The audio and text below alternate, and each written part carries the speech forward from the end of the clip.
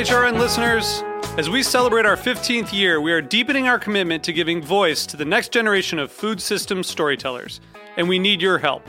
Our internship and fellowship programs help activate new possibilities for underrepresented and underestimated young people through experiential journalism, audio engineering, and production training. Through these unique programs, HRN helps food equity stewards build essential workforce readiness skills that expand their potential and foster economic mobility. Please consider supporting these critical programs. And with a minimum donation, you can be entered to win a dinner for two at an amazing restaurant in one of 8 cities and tickets to a concert at a great venue in one of those cities. We have incredible partners across the country who have donated, as they also share our passion for helping to educate the next generation of food systems storytellers. Check out heritageradionetwork.org/15 to donate and enter to win today. That's heritageradionetwork.org/15 to donate and enter to win today. And make sure you donate before March 31st. Thank you. Hello and welcome to the latest edition of the Heritage Radio Network Farm Report. Today we have a very special farmer with us, Frank Reese from Good Shepherd Turkey Ranch in Kansas. Most of you may know Frank by his world-famous award-winning turkeys, but in fact, he has some other poultry projects in the works, and today we're going to talk about his chickens. Frank, why don't you say hi to our listeners? Tell us a little bit about the history of your land and how you became connected with it. Okay, say hi to everybody. Thank you for having me on. I am a fourth-generation farmer here in Kansas. My farm is 160 acres, and I work with a co-op of farmers throughout Kansas to produce poultry, chickens and turkeys and ducks and geese, and have been doing this raising poultry and chickens and turkeys for over 50 years. I gotcha. So now, a lot of consumers, buy chicken on their local supermarket, and they don't really know what breed it is or what the characteristics of that breed is. I understand that you've got several different breeds. Why don't you tell us a little bit about each and what distinguishes them from one another? Okay, yeah, you're right. All the chickens that are being sold in stores throughout America are one genetic line. It's one breed. There's no difference. And what's it called? It's called the Cornish Rock. Okay. It's put out by one genetic company, and no matter what you buy, it all comes from the same single company. As far as the genetic line, there is no biodiversity at all in our poultry world. But what we have here is the old original meat breeds of 50, 60, 70 years ago. We do the Barred Rocks, the New Hamps, the Cornish game, Indian game. We do the Jersey Black Giant. We do the Silver-Laced Wyandotte, the Buff Orpington. These were all the early meat breeds when there was still lots of diversity. So the 2 or 3 of these that are your favorites, what are their taste profiles? What sort of flavors differentiate them from one another? Okay, that's an interesting question, and the best way that I want to explain it is that if you go back many years ago, especially much of the industry was based on the New York market. The whole broiler industry and selling meat fresh really did start in the large cities and in New York.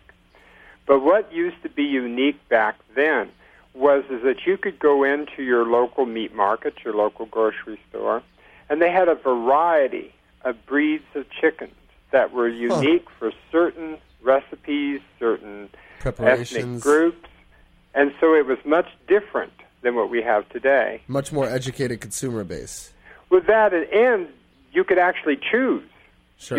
If you wanted a 2.5-pound chicken, or if you wanted a 3.5-pound, 4.5-pound, 6-pound, there were certain breeds and varieties of chickens that met certain recipes, certain things. If you were going to do a Sunday fried chicken, you would probably have gotten a young Barred Rock or a young New Hamp that were specifically designed for that market.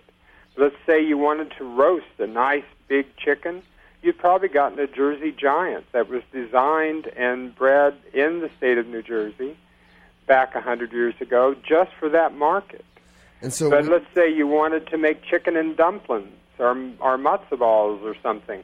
Well, your grocer actually had old hens, which is unheard of today, that had lots and lots of fat and flavor from having grown and been around for many years.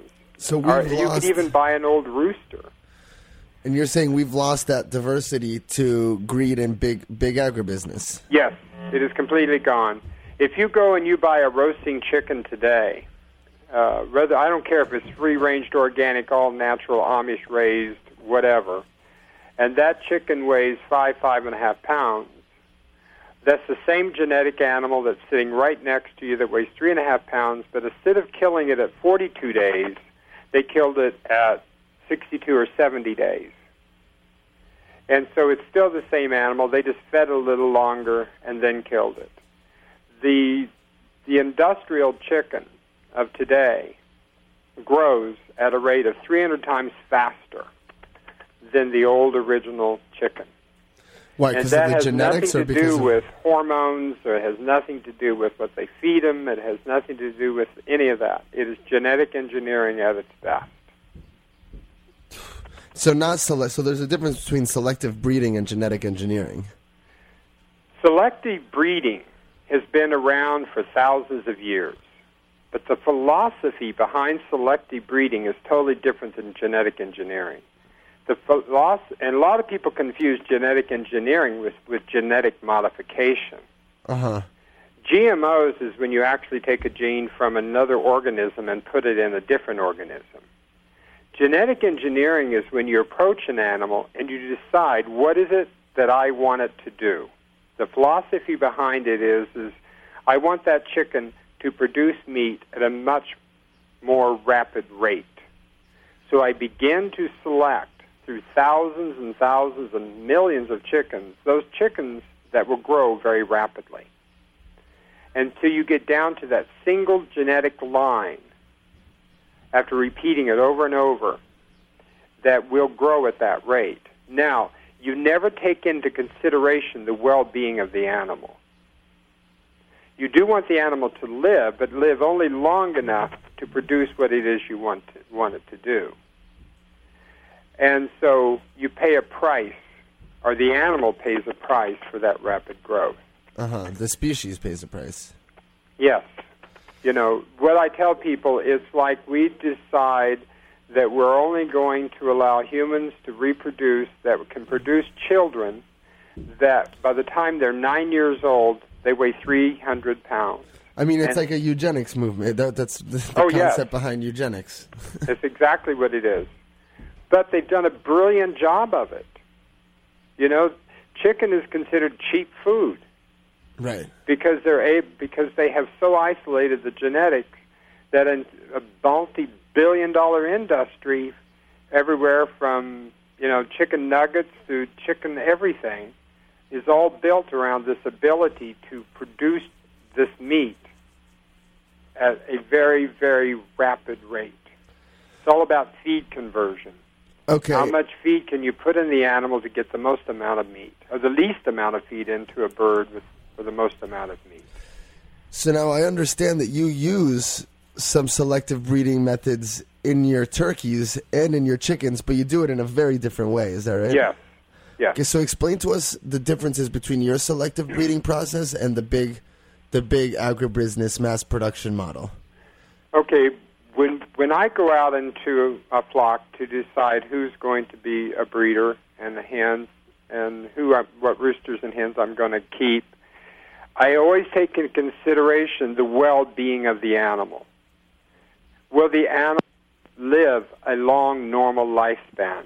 Can the bird still move naturally? Can it still walk naturally? Can it still breathe without any problems? Can it withstand lots of different environments? Can it withstand extreme heat, extreme cold?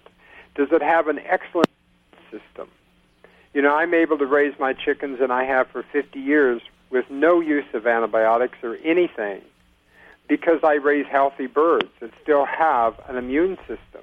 So you're saying that the bird that you want to produce is a bird that's as good a bird as it can be, not as good a piece of meat as it can be. That's right. Okay. And then, so helping a bird... And diversity You know, that is what's the other important part. We pay a lot of attention to diversity. By that I mean we pay a lot of attention to the bloodlines so that we don't have inbreeding. We don't have, a small genetic pool, because that's when you start getting into all these problems. So talk to me a little bit about this risk of losing biodiversity and how you are preserving it. That is very, very important to me. Most of these bloodlines that I have, I know their lineage back 50, 60, 70, 100 years or more. And there's getting to be very, very few of these old breed lines still left. And if we lose them, and we've already lost a number of them, they are gone forever.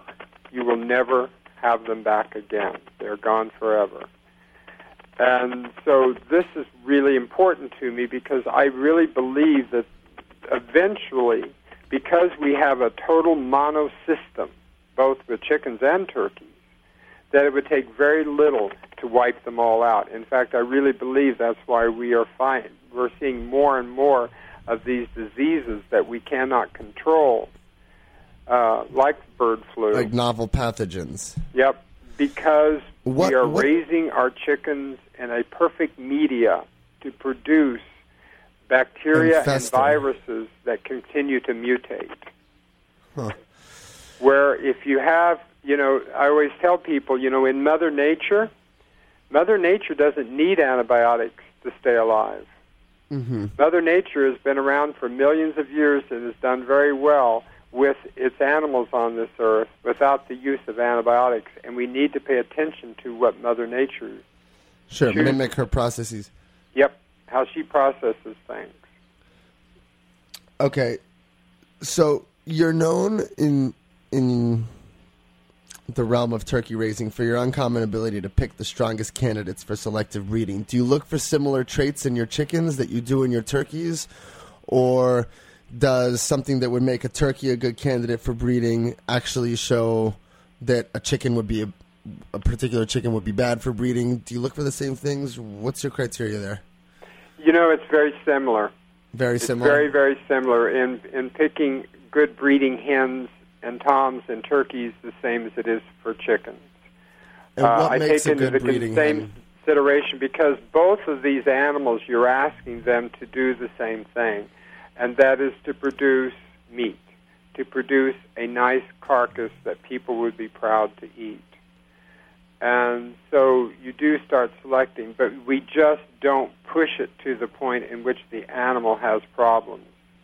We still take into consideration. Plus, the other thing that I always do is if I'm selling somebody a barred rock chicken or a new ham, that barred rock must truly represent the barred rock chicken. And according to the standards of the American Poultry Association, which goes back to 1874. And the barred rock was the chicken that was the number one meat chicken in America for 100 years, until it was replaced by the factory chicken of today. So you bring up the APA, the American Poultry Association, and all of your chickens, and actually all of the birds that you raise, meet the APA's standards of perfection. Yeah. Explain to our listeners who may have eaten your chicken or eaten your turkeys what exactly those standards are, and what kind of expectations your birds are being held to. Okay. The American Poultry Association, or the APA as we call it, is the oldest agricultural organization in America. And it was founded back east in New York and in Boston, and was first established in 1874 to improve the quality and the standards, which is another way of saying purebred, poultry in America. The other way I can explain it is it's similar to which happened later, which is the American Kennel Association. Okay, so it's like a best in show. Standards. If you're going to buy a German Shepherd and have it registered, well, the AKC has exactly what a German Shepherd should look like from top to bottom. Conformation, color, size, disposition, its job, everything. Well, the APA did it long before the AKC. They wrote standards for barred rock chickens, for bronze turkeys, 100 and some years ago. And it wasn't just to win shows. It was. They wrote those standards because if you bred your chickens to those standards, you would have the best farm market chicken you could produce. And so I still breed to those standards. And what would you say is the percentage of poultry breeders who do? That do that? Yeah. That do it for further selling of birds? You mean for production of meat? Yeah. I don't know of anybody else that does it. Oh, so you're the only poultry or as far as you know, you're the only poultry farmer whose product meets the APA standards of perfection. Yes. So that's how watered yes. down the American poultry industry has become. Yes. So now there are people around the United States who are still raising New Hampshire, barred rocks, Rhode Island Reds, silver-laced windups that are still breeding them in very small little numbers for exhibition. You know, just for taking to shows. Right, but I don't know of anybody else in the United States or any place who is raising standard-bred birds, or they call them now heritage chickens, that are raising them to the standards for the purpose of selling them for people to eat, which was the original purpose. I mean, this was the poultry industry here for 100 years. But the APA lost all its power around the late 40s, early 50s. And so basically, no it's a standard that was set. It's a standard that was set that was usurped and discarded by big businesses. Yes. Once the poultry industry left the single-family farm, when it left the farmer and became a university-controlled thing, and then eventually became controlled totally by CEOs and the industry, then there was no need for the APA. The APA has absolutely no power over any of the chickens. So why doesn't the APA is getting ready to come back, at least to help with what I'm doing. And they're willing to put their seal of approval. In fact, it is on our package. I'm sure. So why doesn't the government enact some sort of legislation that forces farmers and that forces big agribusiness to follow some sort of protocol for the quality of their birds? Why don't they? Yeah. Because nobody cares. Right. And I'm sure their pockets are lined by the very companies that are producing. Well, yeah. I mean, come on. You know, that nice big company in Arkansas got a few presidents in office. Huh. But, yeah, and the whole industry is based upon cheap food. Really rapid, cheap food. And immense greed. So, I mean, because you live a perfectly comfortable life raising poultry the way it's supposed to be raised, right? Yep. I have to admit it's been a super struggle because the entire infrastructure that used to allow people to raise their own birds, process them, and sell them to their neighbors and to the stores it's been completely destroyed. Mm-hmm. So and now, do you rely on brands like do you rely on companies like Heritage pretty much almost solely for distribution? Oh, well, we couldn't have done this without Patrick. Uh-huh. Patrick was the first one to step up and say we want to help. And we believe in what you're doing. So do you think that the kind of thing that you and Patrick have done together, do you think this model can be spread to other farmers, then that we can reverse the process of deterioration in the poultry industry? Or do you think this is going to remain a niche habit? I think we can if we could ever find the money. You know, this is a huge, huge, expensive thing to do. And the other thing is the genetic pool for these birds is so tiny, is so small, that it's going to take a long time just to build up the genetics. And the first step is to begin to have people buy our chickens. Right. You got to eat them to save them. Yep. So and once people start buying them, then and the demand grows, then I can go to my farmers and say, hey, they want 10,000 more barred rocks, or they want 10,000 more new hams, and the farmer will produce them. And every time that happens, that means a larger and larger genetic pool begins to grow. Sure. I mean there was a time when barred rock chickens were the king. They were raised by the millions in this country. And now, what's next? So now the quality of the genetics has gotten so poor. Whatever the whatever the chicken is that is now being raised by the millions, what happens when that one disappears? I don't know. You mean the industrial factory chicken? Yeah.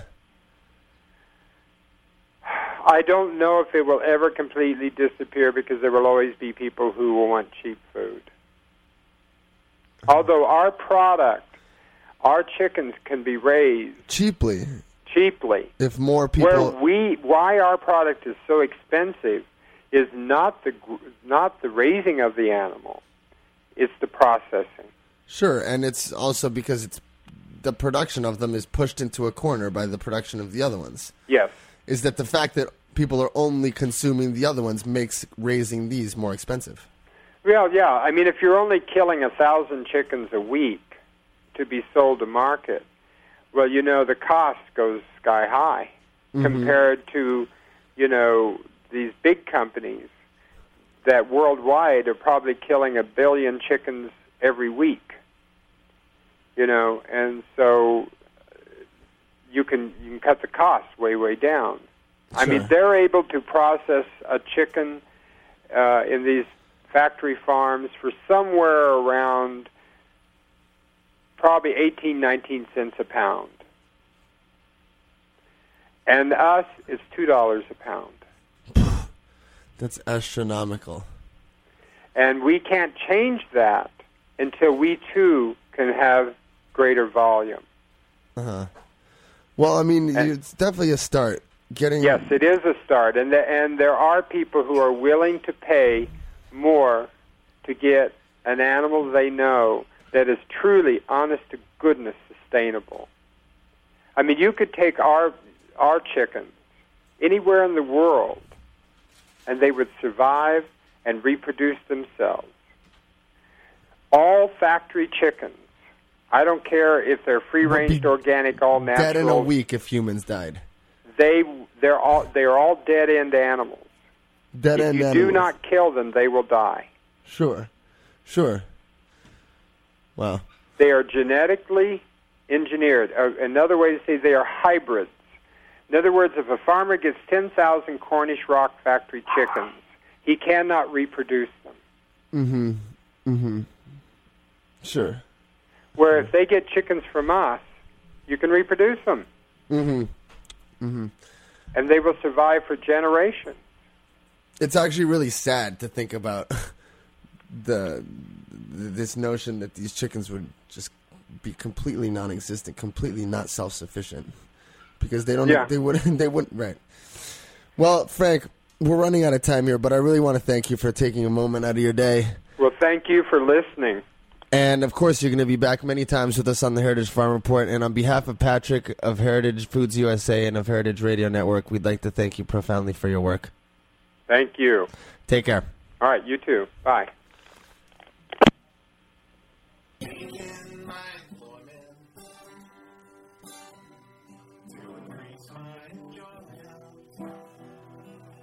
Welcome back to the Heritage Radio Farm Report. Kevin, are you there with us? Yes, I'm here. Great. Thanks so much for joining us today on the Farm Report. Well, thank you for having me. So I just want to explain to all the listeners out there what it is exactly that you do at Drake's Bay Family Farms. We're having some technical malfunctions. Can you just sort of stay with me? No problem. Okay. All right. So, folks, this is Kevin Lunny of Drake's Bay Family Farms in Marin County. And Kevin's got a grass-fed beef operation by the Point Reyes National Seashore. It's called the Historic G Ranch by the Drake's Estero. And Kevin, why don't you tell our listeners a little bit about the history of your land, how you became connected with it, and what your day-to-day operations consist of. You're referring to the beef ranch? Yeah, the beef ranch, the historic G ranch. Well, great. Well, I didn't have a lot of choice in it, and I'm thankful for that. I was born and raised there. I'm third-generation rancher on this land, which is now situated within the Point Reyes National Seashore. Okay. And what does it mean, for our listeners who don't know a lot about certifications, what does it mean for your operation to be certified grass-fed? What does it mean for your cattle to be certified grass-fed? Well, a certification program for grass-fed is kind of important for a number of reasons. It's similar to the certification for organic. It really lets the consumer know, number one, that there are strict guidelines that are followed, and number two, that there are inspections and teeth associated with the guidelines. With grass-fed, you see that term thrown around a lot, and some claim to be grass-fed, but then grain-finished. Others claim to be grass-fed, and because they were grass-fed early in the animal's life.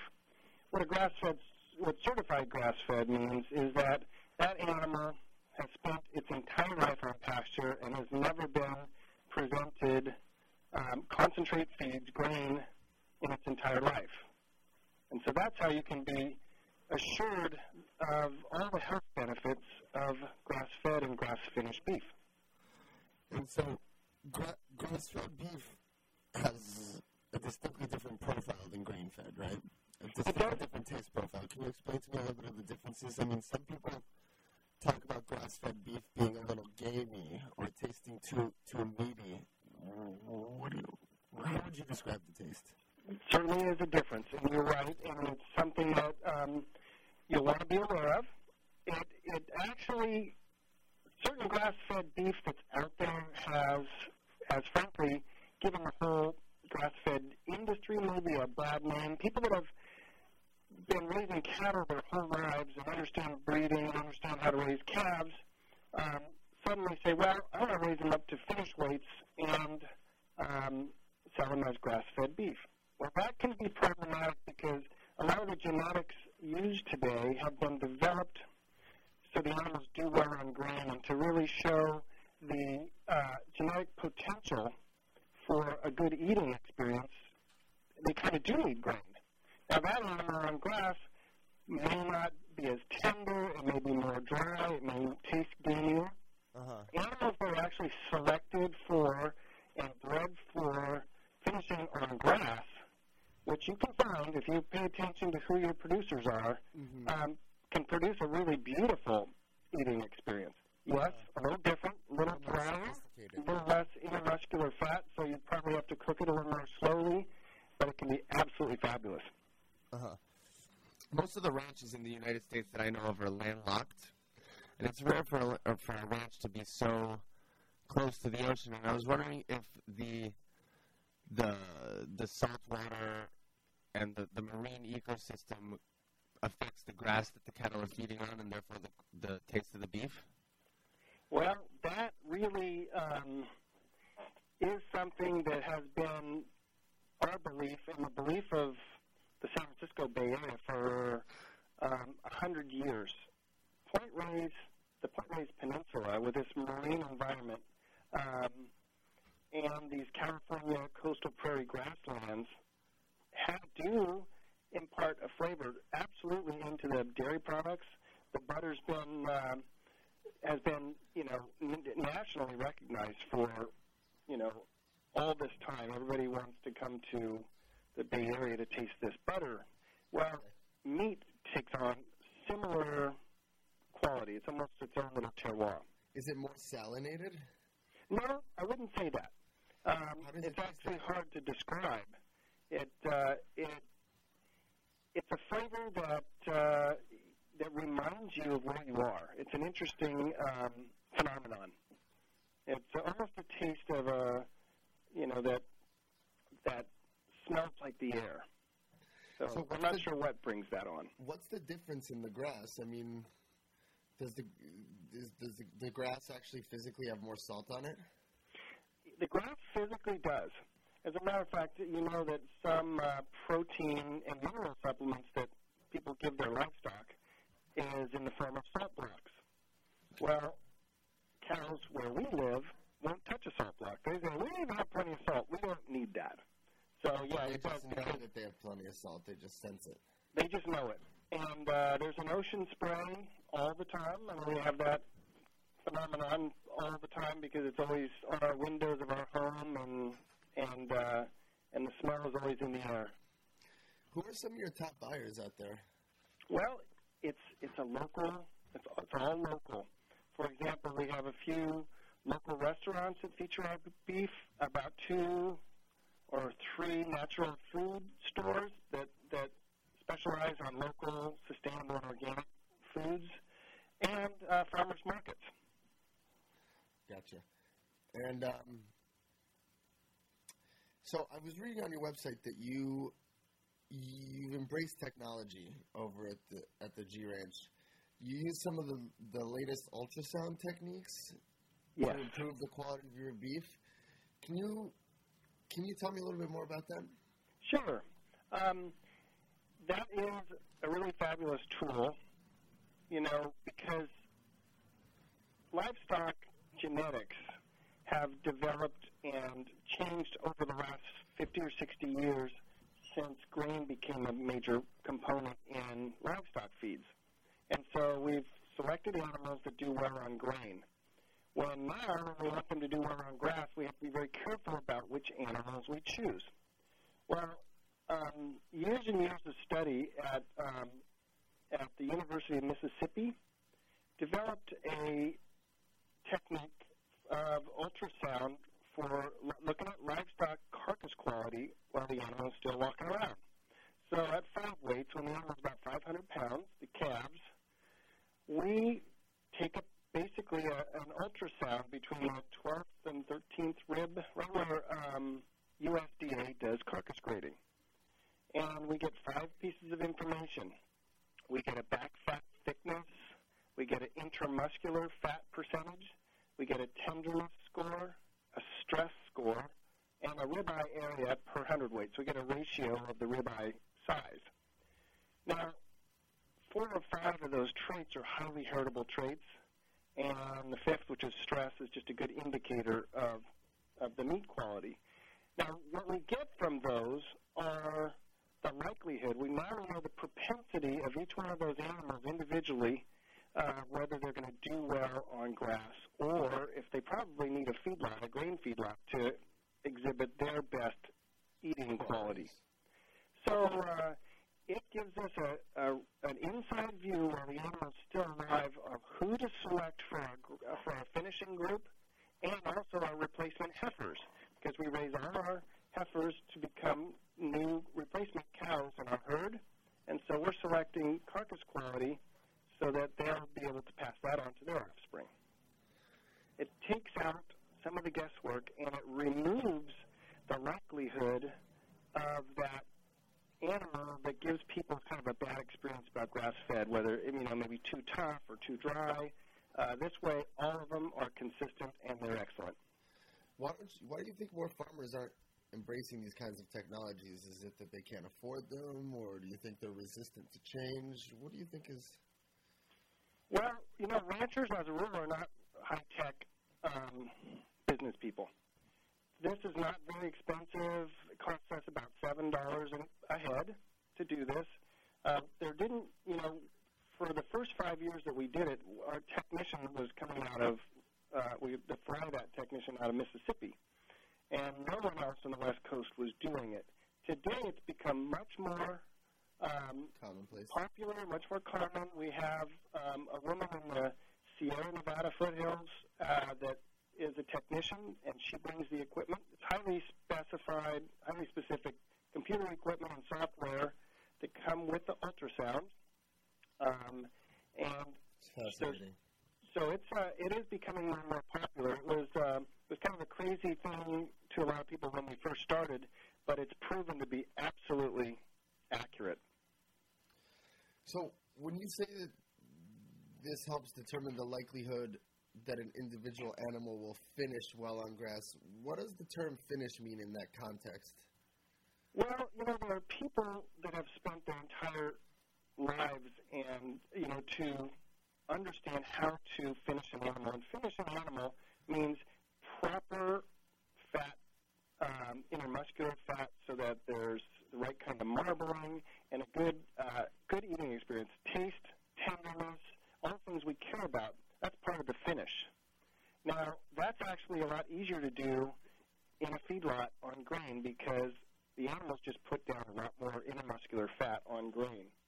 So if we want to compare eating experience with grain-finished beef, but we want the health advantages of grass-fed, which are huge.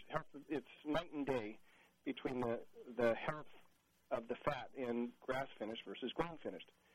So it's harder to do on grass, so it really does take a lot of focus and using these kinds of technologies to help us ensure that we can get that intermuscular fat and we can get that tenderness we're looking for. Why are grass-fed animals so much more healthful? Well, a grain-finished animal,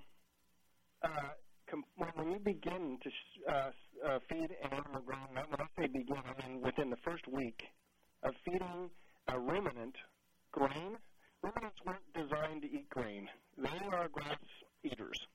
So grain is something that's abnormal to their bodies, and when they take in that grain, what we learned after World War II is, look, they do beautifully on grain, they grow fast. If you feed too much of them, it kills them, but if we're careful about ramping up the grain, we can put weight on cattle quickly. What we didn't realize is what we know now. It completely changes the lipid profile. The fat in a grass-fed animal is high in conjugated linoleic acid, and it's high in omega-3 fatty acids. It's extremely healthy. It's like eating skinless chicken. Compared to grain-finished beef, which has really given red meat a bad name over the years for cardiovascular problems and other problems. Frankly, doctors all over the nation are prescribing grass-fed beef for cardiovascular patients. So it's truly a night and day difference when it comes to, human health. So why do you think the government hasn't written in more legislation to force more farmers to produce grass-fed beef? Well, that's an interesting problem. I mean, we can do this on local scale, but the way our beef industry is in this nation now, where we're used to buying all the beef we want all year round, regardless of season, and at the quantities that beef is being produced at, it's unlikely we could produce that same quantity all on grass. So it's probably, would be a real paradigm shift for a lot of people to understand that their beef isn't going to be just automatically grass-fed if they want it. It's going to take individual consumers asking for it before the government takes any steps towards requiring it. That's my guess. Okay. And to improve the genetics of your herd and the general well-being of the species of beef that you raise, do you do some selective breeding? What are the practices that you engage in that ensure the genetic quality of your breed? Okay, well, I answered part of it on the female side, how we select our heifers. Now, the other half of the genetics is how we select our bulls. Mm-hmm. So if we're going to use bulls for natural breeding or if we're going to use artificial insemination, we actually look at those very same carcass quality points on the bull and the bull's offspring. They actually what they call prove a bull by selecting that animal as a calf to be a sire, and then they let that bull have some calves, and they check the offspring, and that gives us what the predictability is for that animal to, father good carcass quality animals. So when we select bulls, we select proven bulls. that will improve carcass quality and will improve feed efficiency on grass. And that's part of our selection process. And again, 5 years ago, these kinds of traits, these kinds of genetic traits, weren't even talked about in the bull magazines and in the sire descriptions. Today, as grass-finished and grass-fed is more and more popular, we actually have those identified for us. I see. And how many heads of cattle do you have? We have a small herd. It's a small family farm of about 200 cows. Uh-huh. And then we have the group of finishing animals of maybe another 100 or so that are in that cycle from calves up till time for harvest. And what's the maximum size you think that your model can sustain? It actually could be any size. It actually would be more efficient. What works best are a number of ranchers working together, forming either cooperatives or at least groups working together, because where it's very difficult to work on your own on a small herd like this is processing and distribution. Because right now, most of the animals in the nation are killed and processed in just a few places around the nation, just a handful. And so that's in the Midwest, right? That's right. Where are those places? Those, I don't know exactly where they are. Kansas, Missouri. Yeah, I would be guessing. I don't know exactly the location, but in the Midwest where the grain's grown. Uh-huh. And so we need small-scale, regional processing, and that's how our food system and our beef system was. But it's changed, again, since the 1950s, when transportation became cheap, oil was cheap, and commercial fertilizers were available, and we learned what grain finishing would do for animals. The whole industry transitioned from a local system to a national system. So trying to move backwards is a challenge because our local processing isn't there. Mm-hmm. So our biggest stumbling block, our biggest limiting factor is what to do after. Yeah, because we love raising animals, but we're terrible marketers. I mean, we try. Uh-huh. So we can help you market your beef over here at Heritage. Well, great, thank you. Well, so we're running out of time, but I want to ask you one last question. What if you could write one farm issue into law? What would it be? One farm issue into law.